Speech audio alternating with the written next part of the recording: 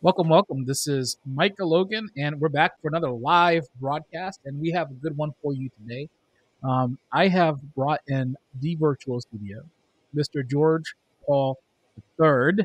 He is a branding strategy expert. Um, he has founded several companies that are specifically about branding.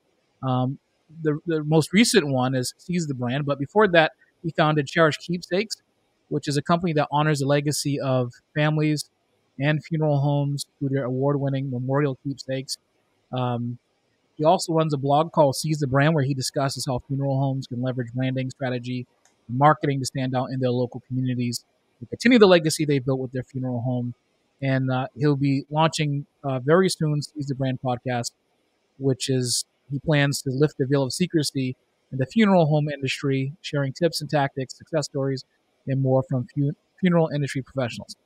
Make no mistake, though, this specific podcast, this show, this live is about branding. And so George is a branding expert. So we don't want him to get, I don't want you thinking, but it's all about the death industry with this guy. No, he knows branding, but he's choosing to step into the death industry. And he's done so successfully. So, George, welcome to the live.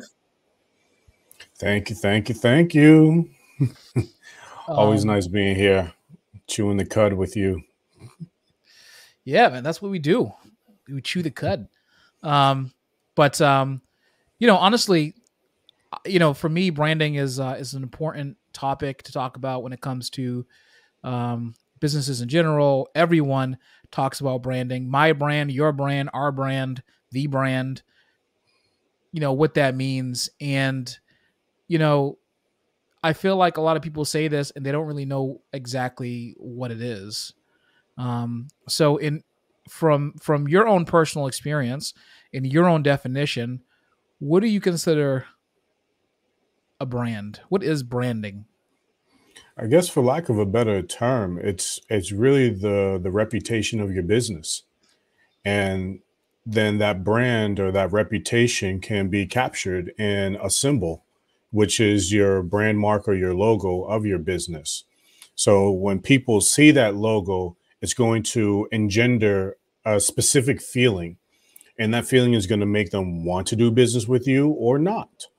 And that means you can control so much of the experience and so much of the feeling that that person has.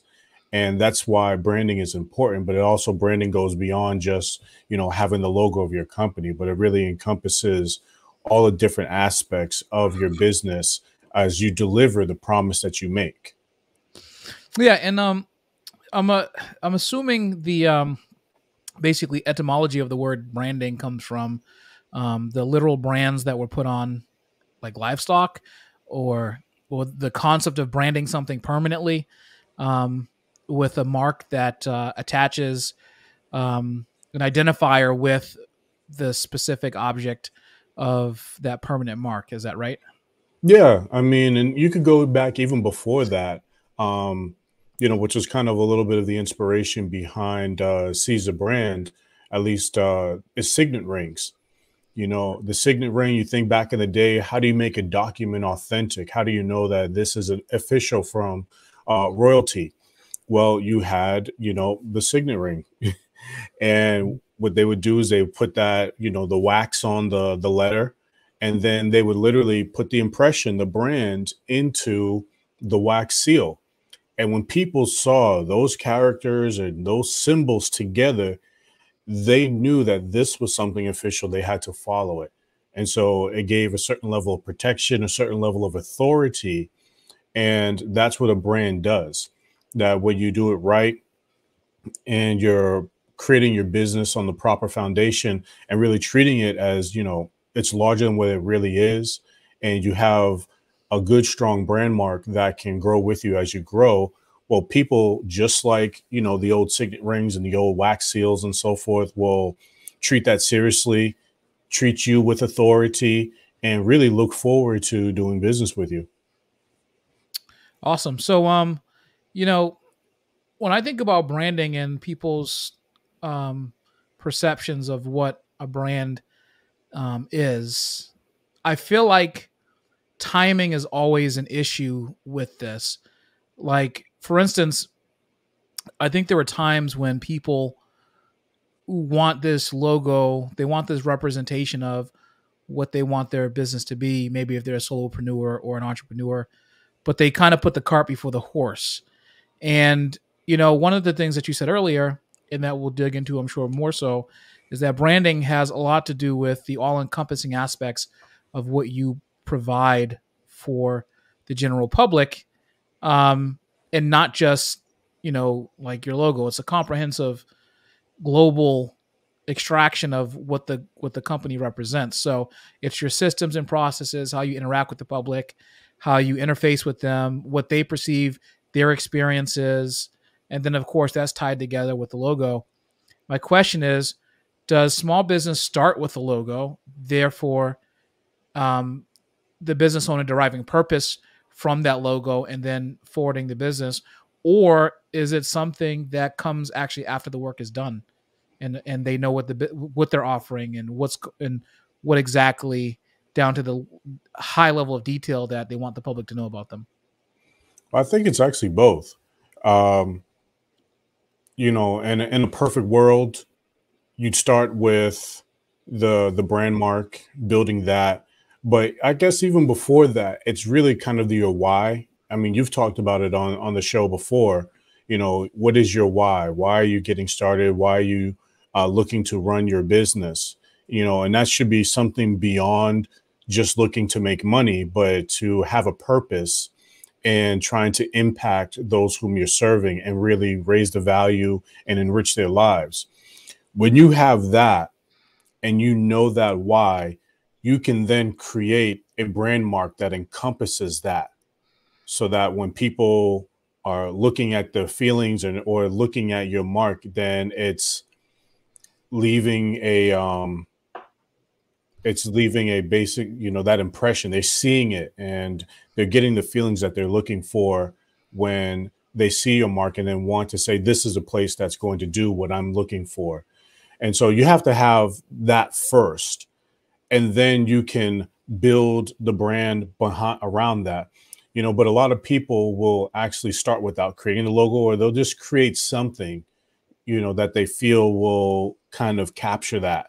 Because the reality is you don't need like a fancy logo or anything to start a business. And there's plenty of businesses that have horrible logos and, horrible brands, but they still are a successful business.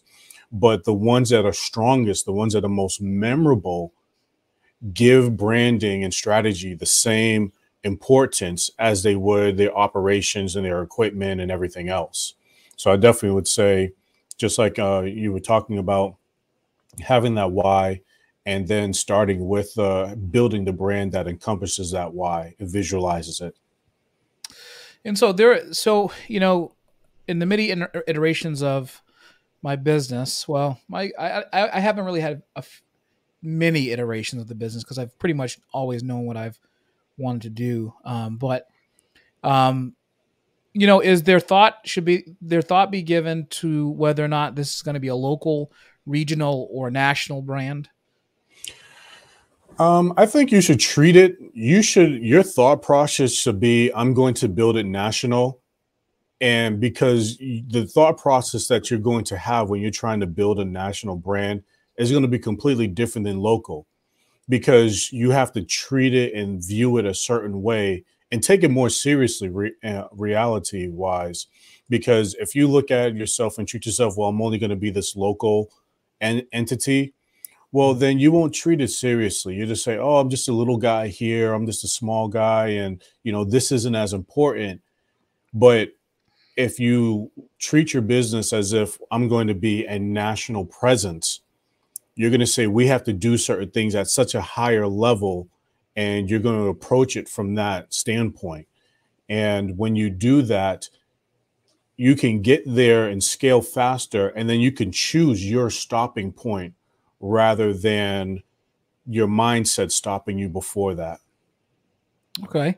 So how does a person think nationally on a local level when they haven't even nailed down all the aspects of their business that to succeed locally?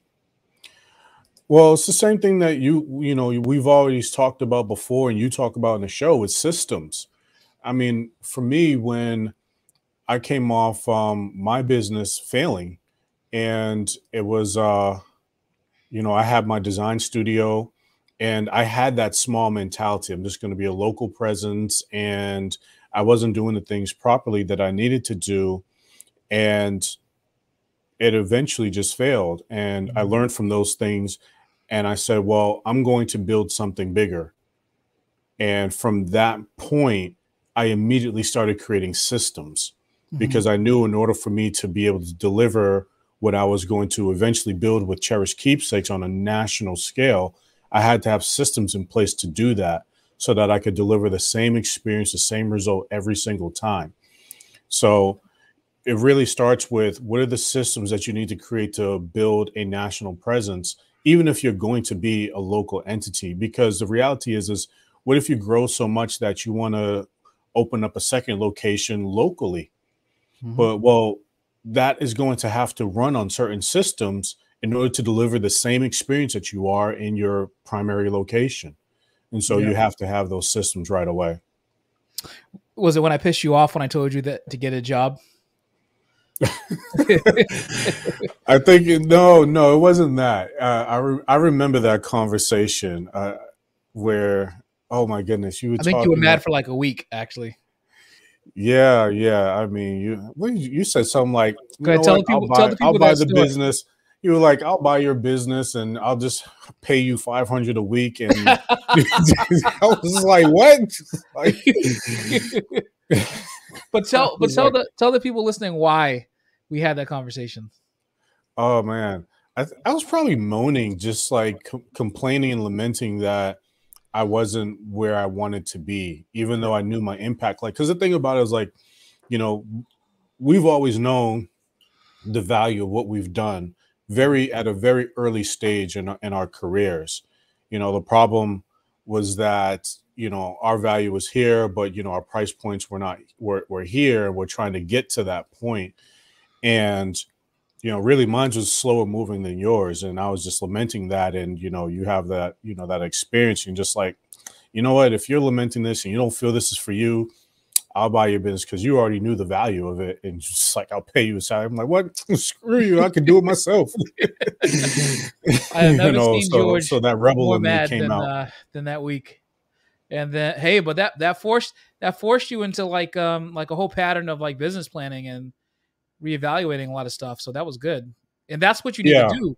Like when you're trying to figure out what direction you need to go and what systems and levers to pull in your business to make it successful, you know, to have someone unsettle you or rattle your cage or just tell you that, um, it really does help kind of bring snap you back to reality. And I was actually proud of your efforts rebounding because like I think the next year you had like your best revenue year after Yeah. that. It definitely continued to grow up. I remember being in a meeting with, was it with you and with Lance?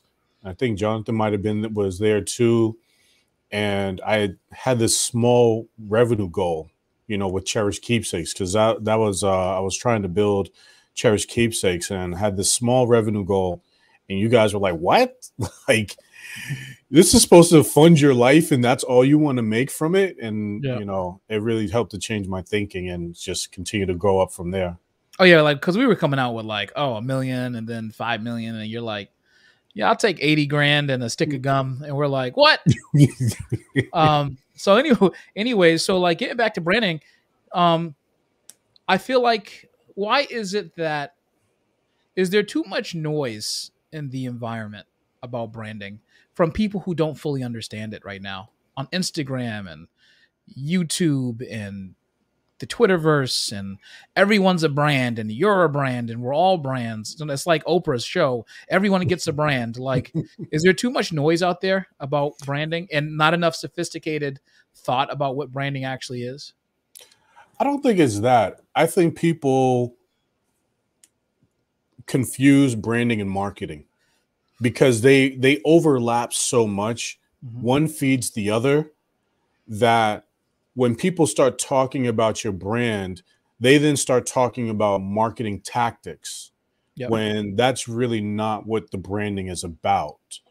And so that creates the confusion that a lot of people think about. They say, I got to do branding. And then they go hire a marketing agency, or they go hire somebody who says they specialize in social media marketing or something like that.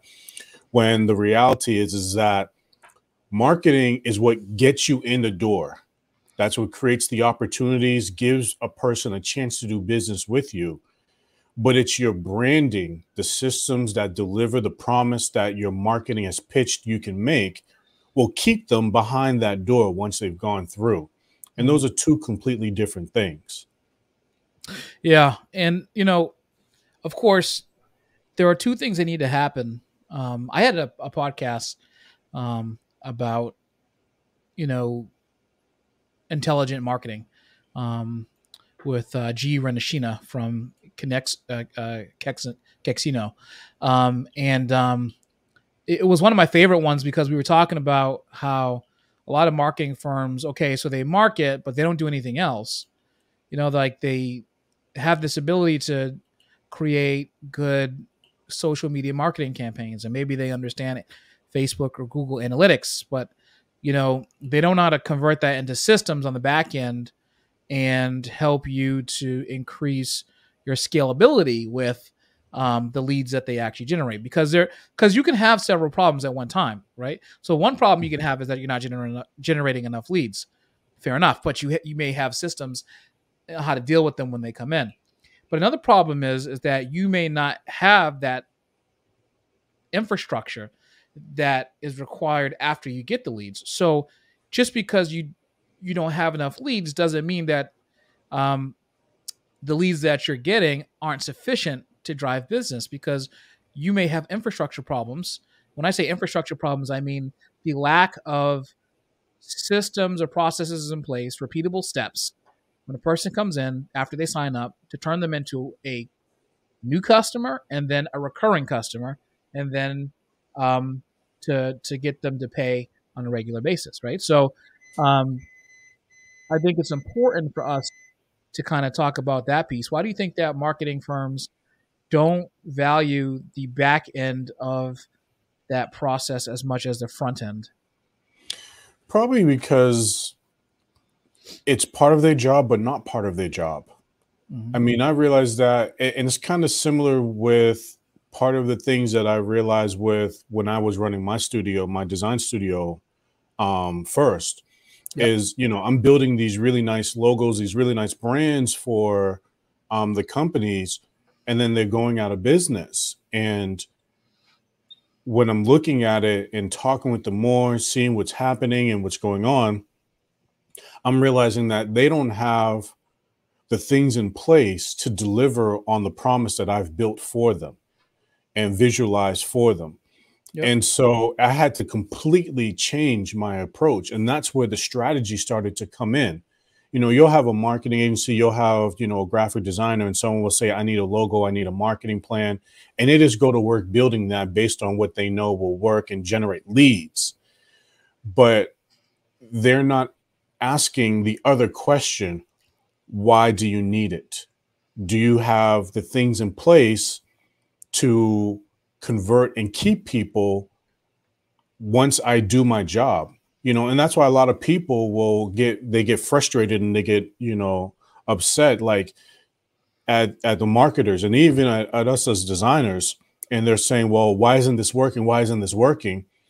When they don't have the other things in place to make it work. I remember talking with a friend, and his client had basically was considering like stopping their marketing campaign, or they either did or they were considering it. They were having this conversation, and he asked him, well, are your phones ringing? He's like, yeah, they're ringing off the hook. And, do you get people coming in and inquiring? Yeah, we get them all the time. And, so why do you want to stop? He's like, well, they're not converting, I'm not getting any sales. But you've charged me with getting you the leads. You have the leads, right? Yes. But that's where he stops. But, a higher agency, or agency that operates at a higher level knows that there's another component that they have to examine and make sure is right to make sure that their job is going on. Because if they can't convert and can't continue to get the business, then they're going to stop the marketing and nobody wins. And people are upset because they're saying it's not working when the reality is that it is, but they don't have the infrastructure and the back systems in place to make sure it stays working. The other issue too I noticed is that a lot of marketing firms are just not really good at business coaching piece, the systems and processes, and I wonder if this is a fear of, for whatever reason, um, a lot of people have scarcity mindsets out there, and maybe probably more solopreneur marketing individuals, but not necessarily marketing firms. But the fact that they don't recommend business coaches more is astonishing to me. To help Yeah. people, grow their brand. Like, so we do business coaching, right? But Mhm. at the same time, like, I'm not interested. Like, I know, I'm pretty sophisticated when it comes to marketing, but there are people who are experts in marketing. But I'm, an expert in systems and processes building. We're gonna, operational building, things like that. So I'm wondering why there's not more of a collaboration between sophisticated business coaches that have proved their mettle and marketing firms that know and understand that this is really the second act of what they're trying to do for this brand, but they're just not suggesting it. It's almost like a dereliction of duty. I think it kind of boils down to cost. You know, the thing about it is once you get to a certain point, you realize that you're going to have to invest in your success. If you want to, generate six figures from a marketing plan, then you have to realize that it's going to cost maybe 1/10 of that, 10 grand to generate that six figures.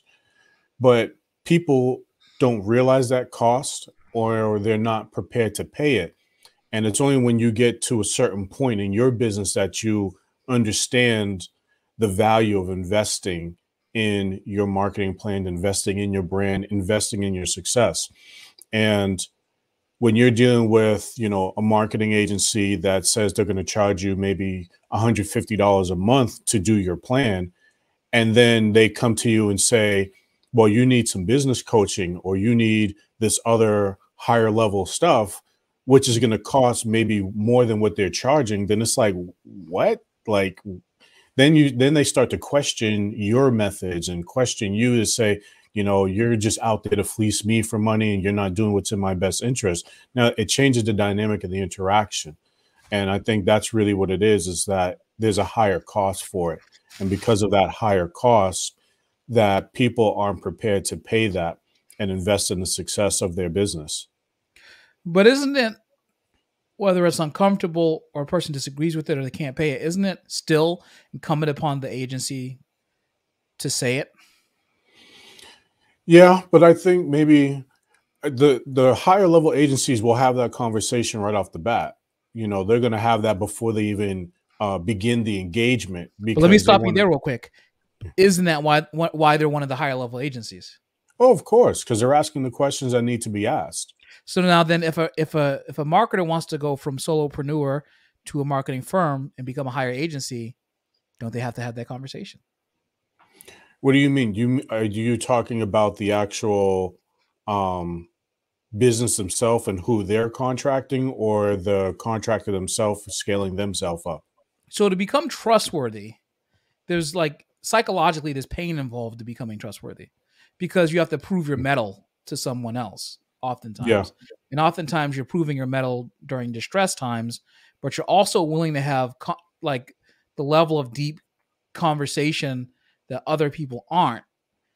And it's uncomfortable, and it's unpleasant, but trust comes with that interaction oftentimes, because you're engaging in a way with the person that the general public is not willing to engage with you. And so yeah, if you're trying to build trust, the opposite is true, right? Is you become more willing to say things that people aren't willing to say, and you have these more poignant conversations about how an individual can succeed in what they're not doing in their business to help them get to the next level. Yeah, I mean, absolutely. I mean, I think but that's the marketer's job, or the brand or the agency's job to continue their own personal development, their own continuing education, so that they can raise the value of what they're offering. And with that, that might be it, and it might end up changing who their target audience is, because now they're moving beyond a certain price point. I mean, I had to do that. I'm looking at all these businesses. And I mean, when you first came to me, when I first started my career, and you said I wanted a logo, I would just say, who are your competitors? What are you looking for? What are you not looking for? Go away for a period of time and start working on a logo, and just here it is. But now you come to me and say, I'm looking for a logo. Well, actually, I'm not doing client work anymore, but at least when I was, I wouldn't even start doing that. My question was why? Why do you need it? What's going on with your business? What are your goals? What are your plans? So I can make sure that what I'm building you is going to get you there. And more importantly, that you have the systems in place to back up what I'm doing. But I didn't get that right away. I got that through my own continuing education, my own personal development. And as I was doing all of that, and seeing the importance of the strategy and the business side of things, and I realized that I had to incorporate this into my practice in order for me to do my job properly and maybe even ethically. Yeah. All right. So what I want to do now is I want to step you through. We're going to watch. This is the future. He's a branding expert, makes a lot of money in branding. I know it's one of the people that you follow, and they're talking about branding. This is about 3 minutes and 50 seconds or so. But what I want to do is I want to take a look at this. I want to we're going to start it and stop it, and just kind of get your thoughts on it, and see. I'm going to see if you agree with it or you don't agree with it, what they're saying, or if there's something that you want to add to it, because I think this level of analysis is important when we're talking to small business owners, and help them kind of understand what some of these concepts actually are and why it's important. And then we can kind of continue on with our discussion. The term branding, people use it interchangeably with logo design, identity design, or even sometimes typography. And maybe we need to set the record straight. I know you're the best person to tell us, what is branding, Marty? Yeah, so let's start with what branding isn't. Okay. It's because it's not a lot of things people say it is. It's not a logo. Okay. A logo is a very useful tool for a business, but it's not the brand. It's a symbol for the brand. A brand is not a product. So when people talk about this brand, buying this brand or that brand, they're really talking about buying one product or another product. The brand is not that. People say the brand is a promise the company makes to customers, and there's some truth in that. Yep. I mean, it does end up acting as a promise, but that's not what it is either. So let's talk about this right here. So first, he says the brand is not a logo. But Absolutely. Well, part of your statement earlier kind of disagreed with that a little bit, though, because you rolled the logo into the brand in our initial opening conversation. Well, it's a part of it. I mean, the thing about it is, I mean, you think about like an iceberg. What they say is, 10% of the iceberg is only on the surface and 90% is below. At the tip of that iceberg, you would have the logo, but everything else that creates that brand, your systems, your business goals, your staffing, your collateral, your website, your marketing, all of that kind of builds up into what becomes captured as your logo. But all of it, just like the iceberg, is the brand. And so it's all of those things. But basically, when you pull it all together, it becomes captured in that logo. But it is not. Do you have any critique about what was said so far in the video? No, I wouldn't, because the thing about it is literally Marty Neumeyer, he wrote the book on branding, and it's actually, I've watched these and use these myself in my own personal development and career development, just for me to even understand, what branding is. I mean, what Marty's saying here is the same thing that Sagi Aviv, of Shermeyer, Geismar, and Haviv, say, and they basically build brand. I mean, that's their sole business, is just designing logos for companies. When we're talking like Fortune 500 companies, I mean, they're both saying the same thing, and these are like the founders and the pioneers of brand design and logo design. So no dissent right now with what they have to say. Now you're starting a blog, which means that you're going to be a thought leader in this space. And so, do you have you of the, I guess, couple decades now that you've done this, have you thought comprehensively about what a brand is in your own right? I mean, I think what the brand is, it's all of those things. Everything that makes your business what it is your brand. Mm-hmm. And you have to understand and give and make sure you're paying attention to every aspect of that influences the experience that people have when they do business with you. Because, branding is about solving a problem, but also satisfying an emotional need. Somebody has an emotional need that they need satisfied. That's all psychographics and, feeling wise and in the heart rather than in the head. And, that's why, good designers, good branding agencies can really influence that. But you have to really understand how those things play into it. Just like I was saying before about having a full picture of a business so that you can build the brand. What if a company comes to you, a restaurant, and they say, I need a new logo, and you go and just build a new logo that's nice. And they're like, well, it's not giving me new business or anything like that. And then all of a sudden you find out later, well, in the middle of dinner service, a rat ran through the dining room kitchen. I mean, through the dining room, and everyone just ran out the door. Well, that's helpful to know, because then the real solution is not doing a new logo, but is reinforcing the brand through other areas. And perhaps as you're talking about the strategy, then it might say, well, maybe we need a new logo to show that we're not the same business that we were before. But all that really comes from the strategy and understanding the other aspects that are the behind the scenes part that people don't see, that you might need to fix in order to make sure you're delivering on the promise that you're making. All right, cool. Let's press on. Advertising people like to say, well, it's the sum of all the impressions that a company makes on an audience. Yeah. Well, if you're trying to sell a lot of impressions, I can see where that might be useful to you. But from a business's point of view, why do they want that? Right? So, and how does that help creative people understand what they're doing? Right. So none of those things are really what branding is. A brand is a result. It's a customer's gut feeling about a product, a service, or a company. It ends up in their heads, in their hearts. They take whatever raw materials you throw at them, and they make something out of it. I feel like that's interesting statement, that a brand is it's a gut feeling that someone has, because that's an abstract thought, isn't it? It's not really objective. Well, in a sense, but I mean, it's the same thing, like I said earlier, with, reputations. I use a different term. I mean, Marty had said, a gut feeling. But let's say you have somebody in your neighborhood, is a bad seed. A person's maybe in and out of jail, like they're just a troublemaker.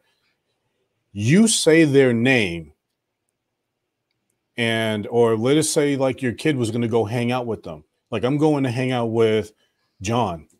You're like, you get an immediate reaction, a gut feeling to say, do not hang with them. Do not go around him. If I catch you with him, there's going to be some trouble or something like that. That's a gut feeling. But it also is in the same thing, another word term for it. It's the reputation John has created for himself because of his actions. Well, that's the same thing with a business, with a brand.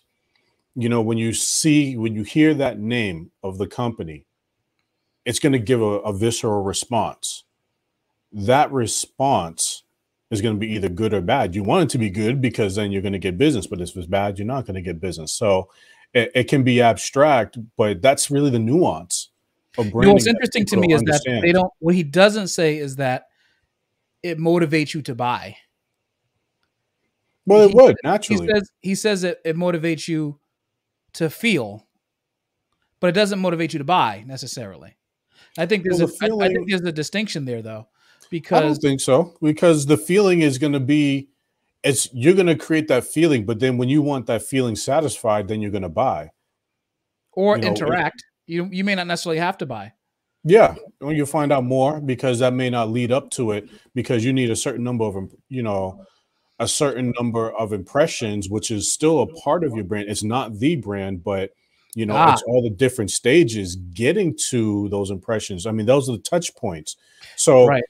So you now we get get it. into the science of branding Yeah. right here, because this is what people, and this is goes to my earlier point about what people don't know when they start businesses. They want to be perceived as a certain way.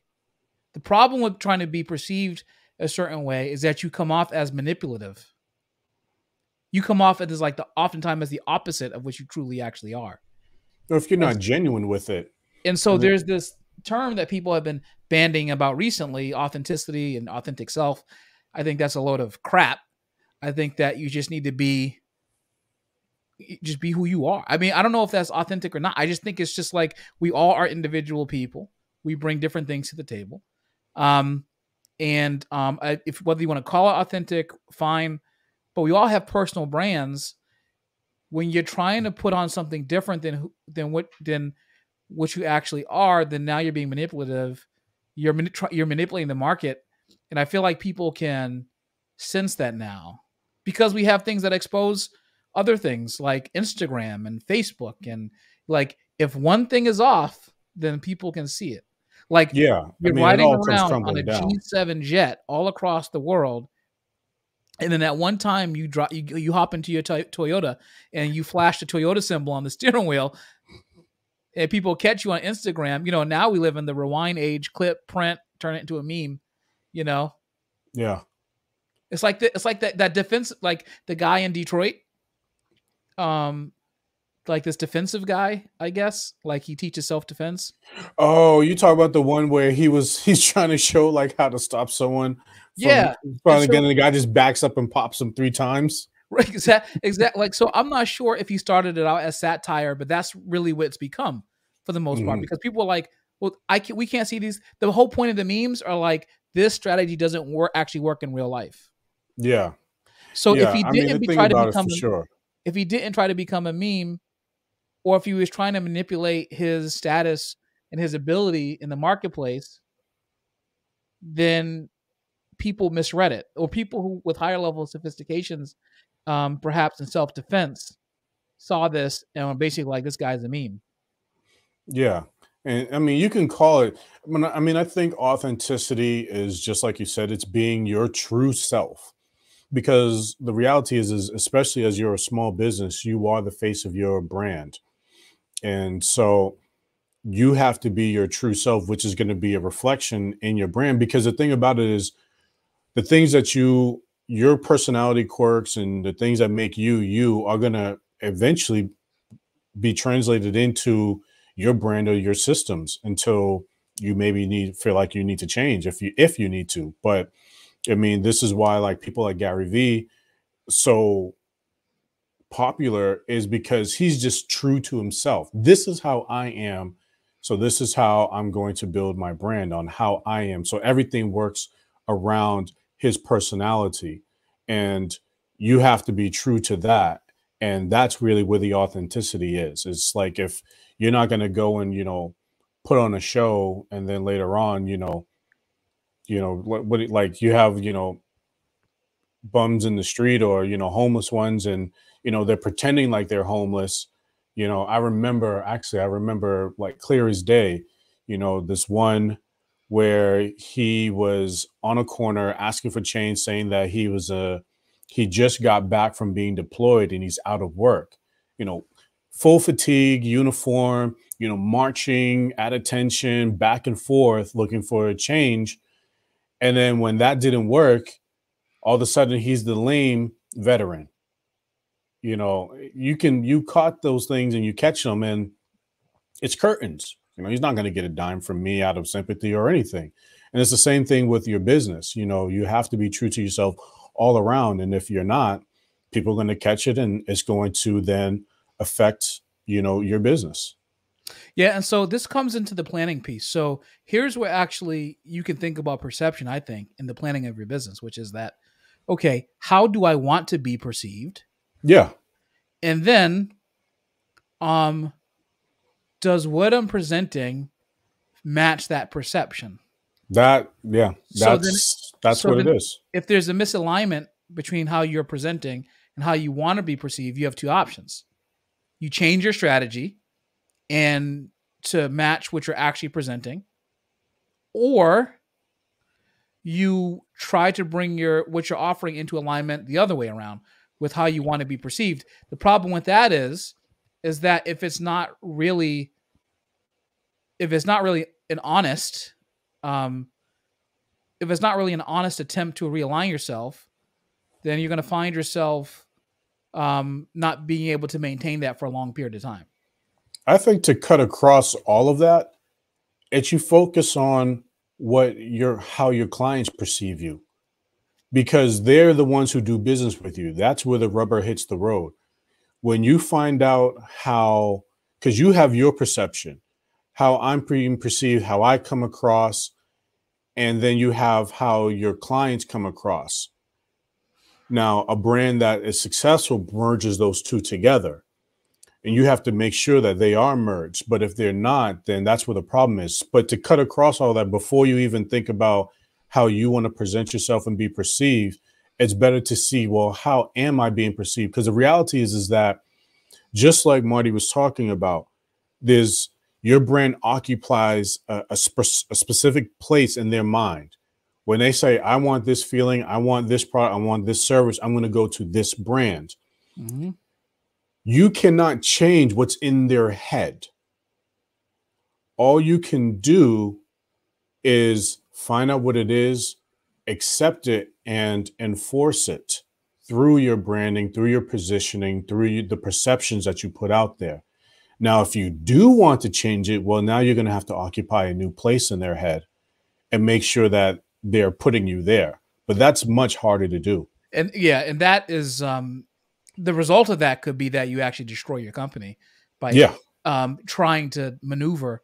And here's the other thing too, is sometimes maneuvering too quickly can kill you too. You know, I think it's like maneuvering your brand perception in the marketplace requires like razor edge precision. It's like landing an airplane on an aircraft carrier, because like, you know, people can think you're being dishonest and that you're willfully manipulating them for money. Let's continue. But they're making it, they're creating it. And so in a sense, when you create a brand, you're not creating one brand, you're creating millions of brands, like however many customers or people in your audience. Each one has a different brand of you. So a brand is like a reputation, right? So it's your business reputation, and everyone's going to be a little bit different about what that reputation is. And that's okay, as long as you've got it corralled mostly where you want it, and that it's beneficial to the company. So we tend to look at companies and designers tend to look at branding as, from our point of view, like this is something we're doing. We're telling a story. We're making a claim. We're making a pitch. And that's what we do, but that's not what a brand is. A brand is the result of that. And if you don't start there, you don't know what you're doing. You actually don't know what you think you know what you're doing, but you don't. So from a designer's point of view, I mean, I always tended to be this way. It's like, it was my gut feeling, right, about whether this is going to work or not. And then I would sell it as hard as I could to get the client to sign off on it. From the client's point of view, they're going, well, it's a checklist. I got the logo, I got the tagline, I got the ad campaign, check, and they think they're done. Right. None of that's right. What's right is what happens in people's heads. Like, what have we achieved? Like, what's the reputation that we've created through the products we're putting out, like the design of the products, the messaging we're putting out, the look and feel of them, our culture, how does that affect people? How our employees behave, how's that affecting our reputation, all that stuff counts. So it's a big world, and it actually takes in almost all of business. Not so much finance, but finance is involved too, because finance has to greenlight all these things. But almost everybody in a company is, affecting the brand, doing something with the brand, doing it for the brand, or hurting the brand. So you got to think of it that way. Woo. This is something that is mentioned in I should say, Ignore Your Customers and They'll Go Away, that book by Micah Solomon. And it talks about, the book is about primarily customer service systems to help you level up your business. But the point is that Micah makes in the book is that everyone should speak the same customer service language, and your mantra for customer service should be everywhere. So, for instance, if your mantra is, respect, retention, and reinforce or whatever, then that should be on your walls and the break rooms everywhere you go. Because really, as a business owner, you have to manage two brand perceptions. One is your customer and one is your employees. Yep. Because the brand is actually an ecosystem. And everyone who touches it is involved in that ecosystem. And how do they feel about that? Yeah, so absolutely. anything there that he said that you disagree with, or you'd want to reinforce? I'd reinforce the reputation aspect, because that boils down to what is the culture on the back end. Your business systems, your employees, how you're training them, how you're even hiring them. Do they fit the characteristics that your brand puts out? The reputation, those characteristics contribute to the reputation that you have. Do they fit those? You don't want to hire somebody that, if your brand is about creating orderly systems, you think about like the Container Store. That's about keeping things organized, nice, clean, aesthetically sound, and you hire somebody who's disheveled and they come in every day and they're just completely unkept. Well, that's going to put out the complete different message. So on the back end, you have to make sure that your culture, that you're bringing in people that capture what the brand is about. And then on the front end, where you're dealing with the clients, you're continuing to survey them to make sure that what I'm putting out there, the reputation that we have, is a reputation that you think we're putting out there. And if it is, everybody's happy. If it's not, well, then you have some work to do. So it's definitely very, very important. You have to really look at those nuances. How is this system going to contribute to the reputation that we have? Is it or is it not? And that actually that's where the power of the brand comes in on a financial aspect, because you're going to get people that are going to pitch you. Like I remember people pitching me left and right about advertising on Facebook. But at the time, every time I talked to a family who would call us at Cherished Keepsakes, and I'd say, "How did you find us? How did you find us?" Majority of the time, it was, I did a Google search. I found you on Google. So when I thought about that, and because Google is, an immediate decision, whereas Facebook is, you see it over and over and over again, and eventually you'll buy. So when someone said, I want to advertise your business on Facebook because other people are there, I turned it down right away and said, no, because that's not how people find us. And that's where the brand, and knowing the perceptions and making sure they align, actually saved me money. And that's what, the power that brand has on a financial standpoint. It will definitely scale you faster and, make you money and save you money too. I think that one of the reasons, so there's a big undereducation, undercapitalization issue. And as some of the firm reasons why small business owners or small businesses fail at a significant rate and clip in time in business. I think that there's another issue, though, that is not spoken about when it comes to this, which is the comprehensive work to make a business a viable business and brand is immense. Like, you have to think about an ecosystem. It really is an ecosystem and a web of systems and processes. It is what it is not is an Instagram story with money and Lamborghinis and selfies with celebrities. It is a newborn baby. It is crying at 3 a.m, changing a diaper. It is getting pooped on and then cleaning up and then getting pooped on again, right? It's sitting on the bathroom floor when they're stuffy with the shower running. Like everyone else, I call it beautiful baby syndrome. People want to be in business because the baby looks so cute with its wrapping, and it's because when it's in public, it has the baby powder on, it smells nice, it looks like a baby, the little toes, so cute, everything's bundled up. But in order to get out of the house in the morning, the mom or dad had to basically nearly contemplate like walking into traffic because they were so stressed out getting that baby out of the house. Yeah. There's so many levels of complexity and work to make it the business publicly viable where people want to repeatedly patronize it.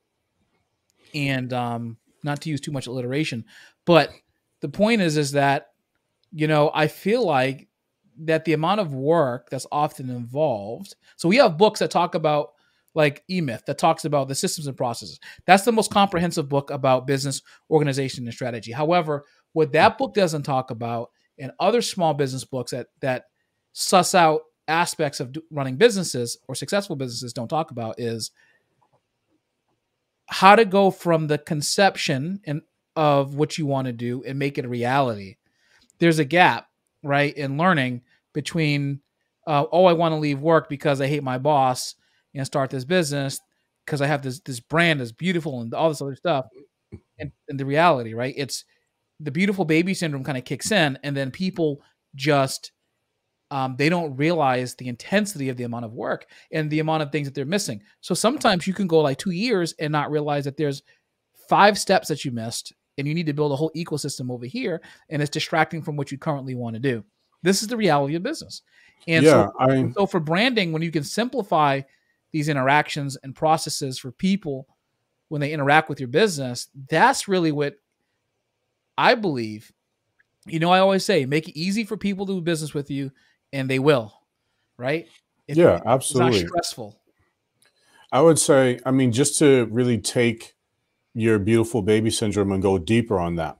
So everybody sees, the beautiful baby, but in order for the parent to get those responses, oh, your baby's so beautiful, well, then they have to, behind the scenes, be changing the diapers, doing their hair, going to the stores to get the better product, the better clothing and different things like that. Maybe they're doing research on what other parents are doing and, all that backwork stuff to produce the end result. Well, it's the same with your business.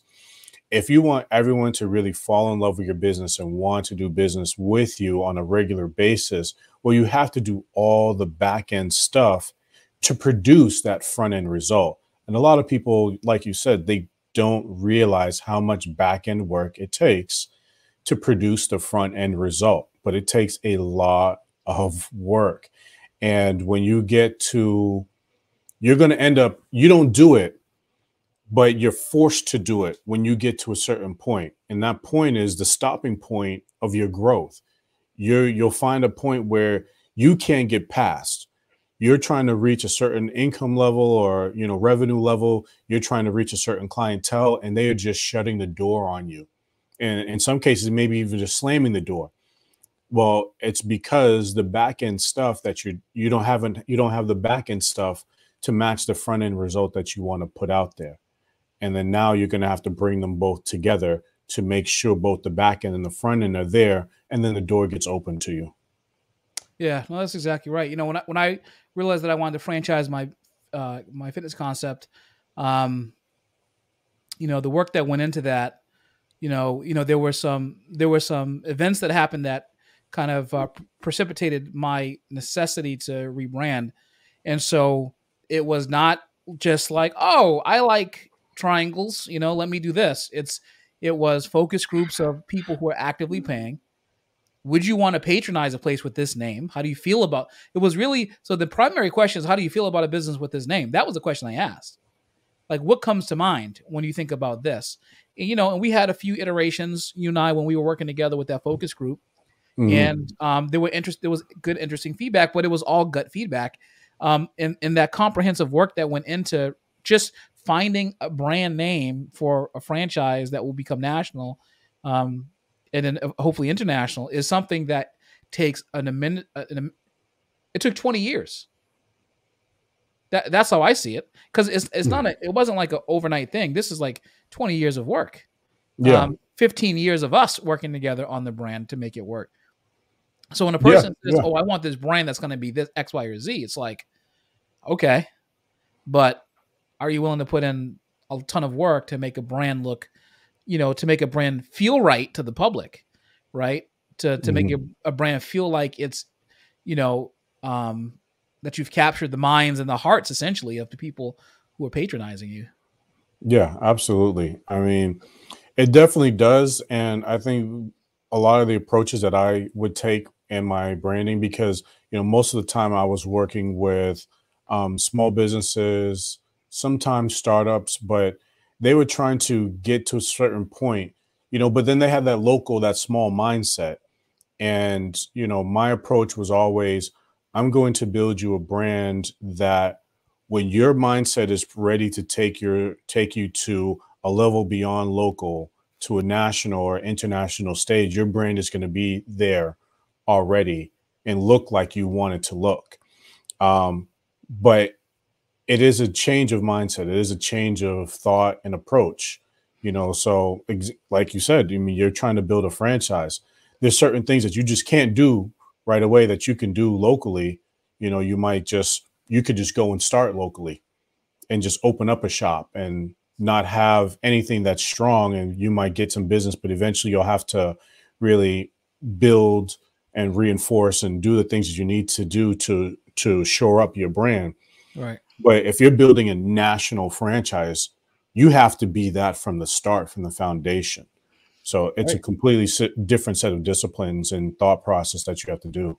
Well, because your brand at that level is it's everything. It's so important to why people do business with you. Yes, but there's other considerations now. The people are going to spend their life savings doing business with you and opening up your concept, whatever it is, in the franchise world. You simply cannot just wing it. You have to be able to defend it. And you need to defend it if someone is coming close to violating, because it's other people's money and it devalues their business for you to just kind of be hanging out there. So, how do you? I just thought about this actually. I thought about your business, which is that so in your cherished keepsake business, you're doing memorial keepsakes, but that's kind of like personal branding of the person's life right there, right? Absolutely. Do you consider that personal branding? Yeah, absolutely. Which is why we have, the following that we have, is because, our whole slogan with Cherish Keepsakes is honoring legacies. In the industry, there's a lot of generic designs and, people kind of squeezing the loved one into something that's already pre-designed, pre-templated. Now, for us to have the systems that we need to deliver on a fast pace, we have to pre-design ours, but the flexibility that we have is the level of personalization we can put into it. And we actually build our designs with the loved one in mind. So sometimes, like I can think about one funeral home, one of our largest clients, and he had said to me, I want you to do something special for this person. And he was like a mentor to me. He helped me in this industry, and I love them dearly. And we're going to be taking care of his arrangements, but I don't want the regular things that you guys do. I want something special. And I said, okay, send over everything. And when I looked at the cover picture, he said, this is the picture we're going to use for the cover. He had his hands out like this, and it just said to me, like, he was like, I'm here. Ta-da, I'm here. You know, I'm the star of the show. And he just had this, you know, over the top personality that I said, okay, I know what I'm going to do. And I did something that highlighted that and made him the main focus. And the family was floored. I mean, the wife, she couldn't even talk. So her son had to do all the talking. She said, "You have captured him." And so that's really what gives us our edge, is that we produce designs that capture the loved one and capture what they've put out, you know, their brand, their reputation. And so we have a, you know, that's why we have a variety of different designs that can do that. And then we can go a step further by personalizing it. But so how does it is personal brand for sure. How does the funeral home brand themselves? Because, like, you know, we talk about branding and then everyone can do it. And we only have a couple more minutes left, but like, how does a funeral home actually brand themselves? Because, like, it's all the same to people. It is all in the sense it is all the same. In the box or a vase. Yeah. And there's pictures there. Like, how you know, because it's not like the person's getting care in the sense that they're in a hospital, right? And there's quantitative levels of care, that from customer service to actual deployment of medicine, you know, you can chart a whole patient experience. How does a funeral home brand themselves? Because you talk about funeral home branding, but what is it just how they talk to the parties that come in? Like, how do they differentiate themselves? Well, the same thing you said with the person in hospital. There's certain things that have to be done at certain stages to make sure their care is proper. Well, it's the same thing when you're planning a funeral service. There's certain things that need to be done. Now, the funeral homes that understand all those things and help the families through it the best are the ones that stand out. But on top of that, you know, families are going to want to honor their loved ones a specific way. And now in the funeral industry, you have certain funeral homes that can lean into those. You know, some might want to do an over the top service. You know, some just say, you know what, you know, he was a simple man. He just wanted to be cremated. I just want to cremate him. And then, you know, we're going to, you know, be on our way. You know, there are funeral homes that specialize in that. So it's how that loved one wants to be honored, how that memory wants to be preserved.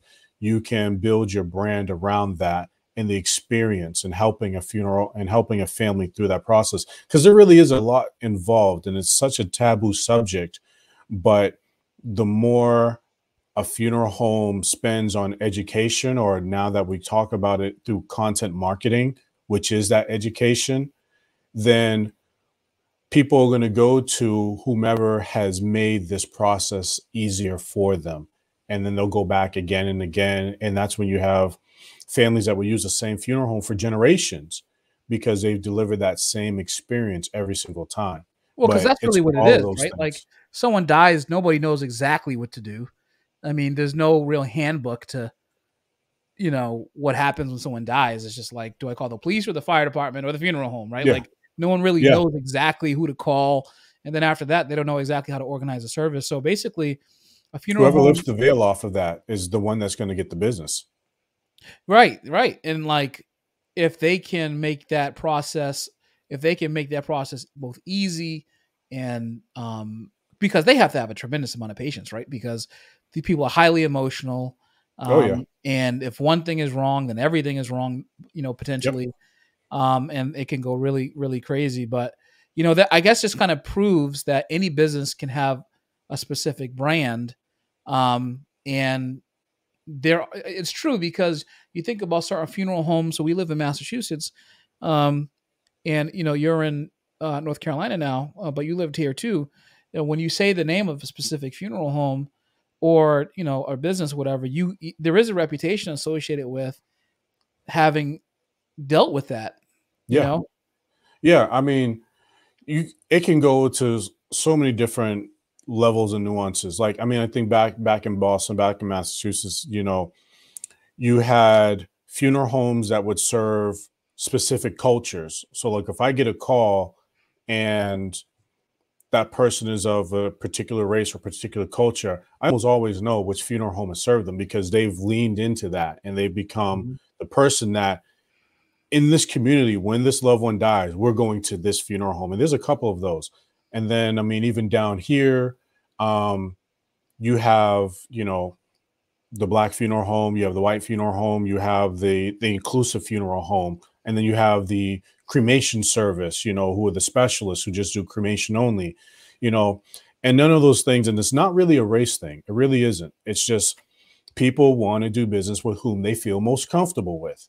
You know, you can still serve everyone, and there's always crossover even in those perceptions, but whom you primarily serve is whom you need to lean into with your brand.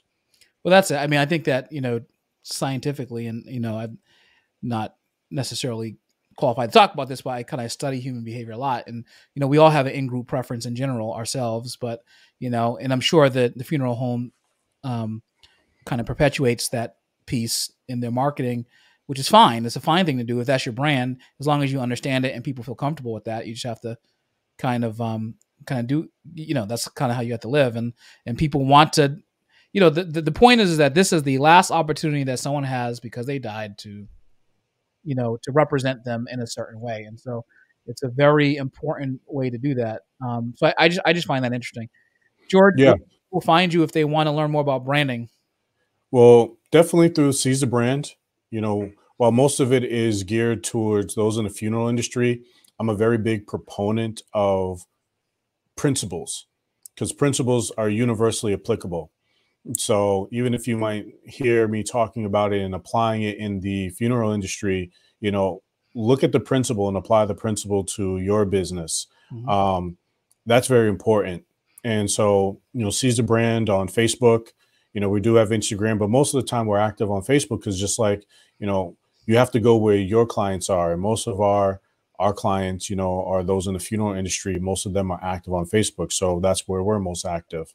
On so Seize the Brand on Facebook, Cherish Keepsakes on Facebook, and then me, George Paul III. You'll be able to find me all there.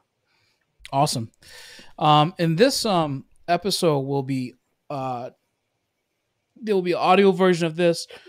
It will be on, it's obviously live on the YouTube channel, on Facebook, but this will be all over the place as well. And you'll be able to share or replay it to your desire. But we, you know, today we talked about impacting brand. We had talked about privately, and I have 1 minute to get to my next interview about doing a monthly branding thing. So we're going to try that.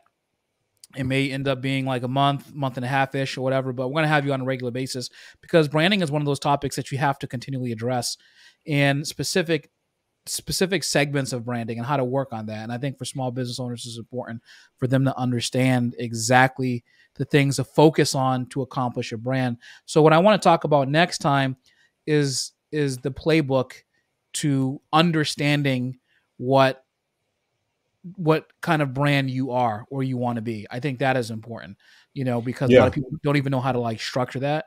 But I think that we can tap into the mindset of creating that. I think that would be an important thing to actually know. So anyways, thank you for joining me today. George told you where you can find us. Don't forget, if you're watching this on YouTube, to like, subscribe, hit the notification bell so you get pinged when we have new content available. Also, don't forget to go to www.thecommonsensepodcast.com. If you're not subscribed on Apple Podcasts, Spotify, or whatever platform you get your podcast on, then subscribe, for crying out loud, so that we can get the content for you. George, we will obviously let the people know when we're going to actually do another one, but it will be on the mindset of creating this brand and those steps to do that. And we'll schedule that, and looking forward to having you back on so we can discuss that aspect and helping people to who are trying to scale their business to understand what it takes to create a successful brand. Sounds good. All right. All right. Have a good day. All right. Thanks a lot, and see ya. Bye. Bye.